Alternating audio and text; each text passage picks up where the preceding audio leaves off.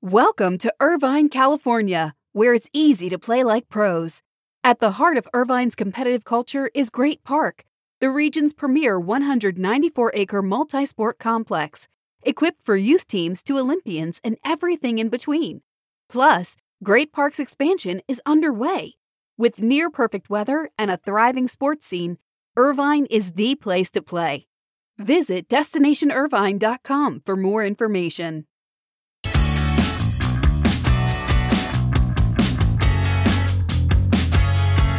Well, yesterday we launched a new revamped sportsbusinessjournal.com. Today we launched another new product, SBJ iFactor. Our interview with our award winners of 40 Under 40 and Game Changers and New Voices Under 30.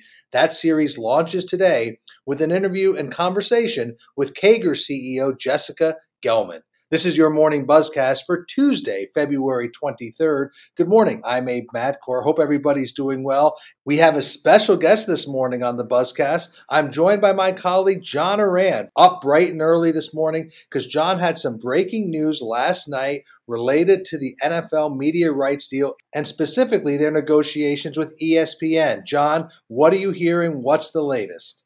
Well, Abe, the NFL negotiations were going swimmingly. They are almost done with CBS and NBC.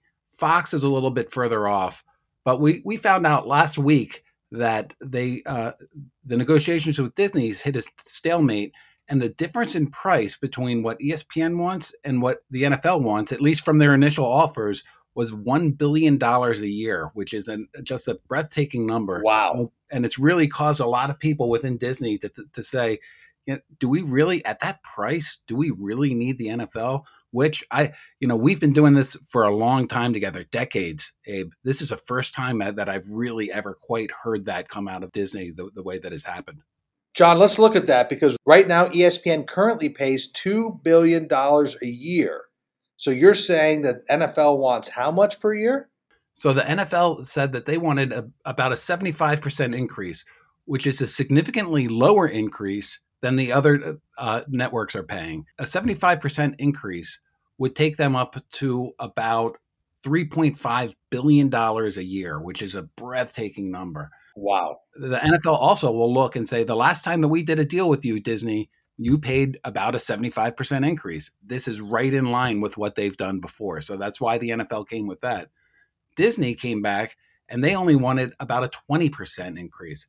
That 20% increase would have taken them up to about $2.4 billion. ESPN and Disney said that, they wanted to get more parity with the other networks. And they didn't think that they should be paying so much more for rights than they were. And a lot of the reasons they were paying more for rights, Abe, it was for highlight rights. And they said those have been commoditized now. That you can see highlight rights almost instantaneously on Twitter, on your cell phone. There's not the same kind of value for highlight rights today that there was in 2011.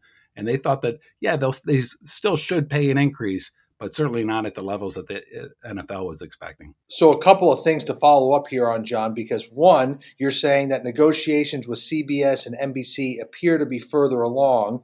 Fox, you said, is not that far along, but you don't think there are some significant sticking points that would imperil that deal. But for Disney and ESPN, there's a lot of things at play here. Remember, they have a new CEO, Bob Chapek, who, if you read the Wall Street Journal over the weekend, you see that he's very focused on the bottom line.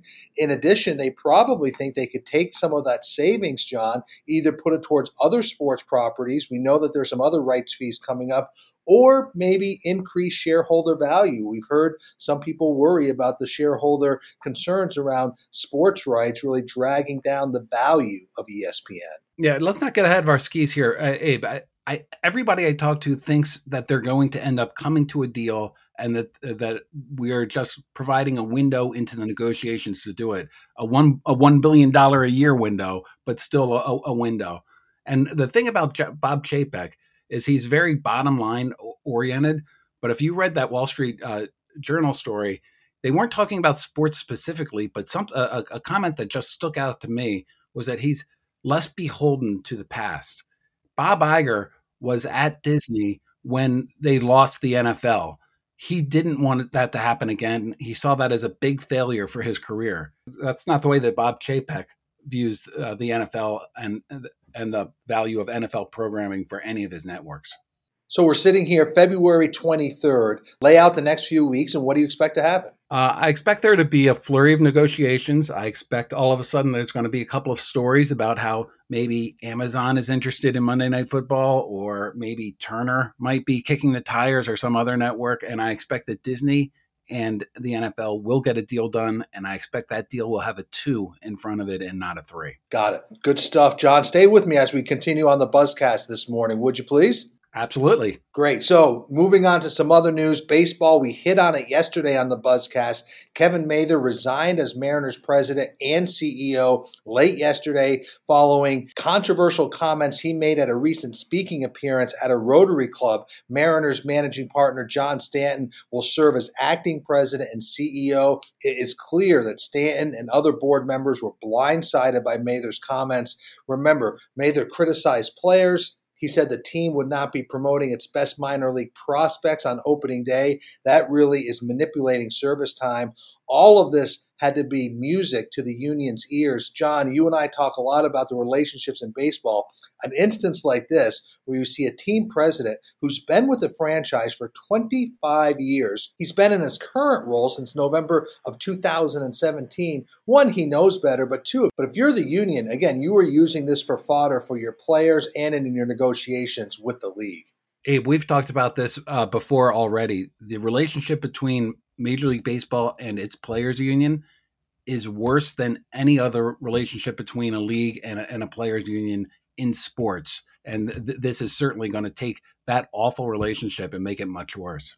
In addition, John, they will now look for a replacement for Kevin Mather immediately. Again, John Stanton will serve as acting president and CEO. In addition, this organization in Seattle has a lot of work to do because there's not a lot of local goodwill for the Mariners. Remember, this team has not made the playoffs since 2001. That's the longest drought in Major League Baseball. Let's move on to some NBA news. John Oran, they're allowing fans back in venues in New York starting tonight. Roughly 2,000 Knicks fans will be at the Garden for their game against the Warriors. The Brooklyn Nets tonight will host only 300 fans for their game against the Kings at Barclays Center. The first time either one of these organizations will have fans in their building in more than 300 days. One interesting note, John, about the Nets. They are, of course, requiring fans to produce a negative COVID test, but the Nets are providing testing for the fans and including it in their ticket price. The owners are certainly thrilled about this, as you can only expect. But television network executives also are really, really happy about this. We watched the Australian Open. It was so much better with a cheering crowd. It's a better television when you have a cheering crowd and you get cutaways to the crowd. And as a viewer, you go and get into the game. And I know the television network executives think that ratings are going to rebound once fans get back into the stands. That's a really good point. I hadn't thought about that. In addition, John, the state of New Jersey will allow 10% indoor capacity at sporting events starting on March 1st. So we're starting to see baby steps of more and more venues allowing fans. In the UK, John, it was announced that starting in mid-May, up to 10,000 fans will be allowed into venues. That means fans will be allowed to attend Wimbledon and the Open Championship. So again, 10,000 fans, 25% of capacity. Now for Wimbledon, John, that usually has 42,000 fans on the venue per day. But hey, they will take up to 10,000 fans. And as someone who lived in London for a number of years, John, you know the pent-up demand there will be for fans to get out and go to sporting events. Absolutely. I can't wait to see the soccer chants in the Premier League games when those get started up again, Abe. Let's end Buzzcast on a couple of quick things, John. First, we've talked about how EA Sports is bringing back its college football video game franchise. But interestingly, yesterday, Notre Dame athletic director Jack Swarbrick said that Notre Dame will not be part of this game until rules on name, image, and likeness have been sorted out. So he basically pulled the reins on Notre Dame being part of this game. Does that surprise you? It didn't really surprise me, and I'm just waiting to see whether there's a domino effect or not. Is Notre Dame really a leader in college athletics, or are they doing this on their own? And it should be noted that EA is working with Learfield IMG College CLC's unit on the game. Notre Dame is not a client of that. I'm not saying that was a reason. Swarbrick did say that they want to get more clarity on name, image, and likeness before moving forward. And John, will end with this. We always end the Buzzcast with news about people. You reported yesterday that top ESPN storytelling and journalism executive Allison Overholt is leaving ESPN for Oprah Winfrey and Hearst magazines. Yeah, she is such a well-respected executive over at ESPN.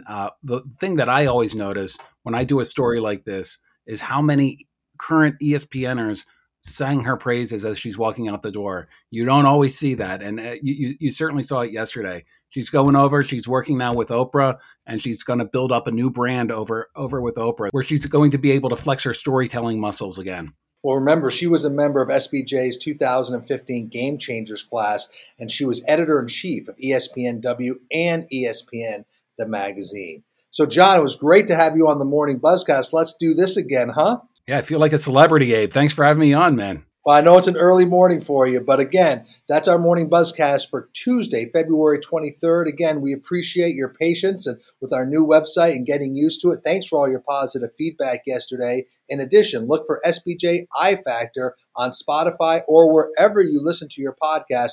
Our first episode drops today. I'm Abe Madkour. Stay safe, stay healthy, be good to each other, and John and I will hopefully talk to you again tomorrow.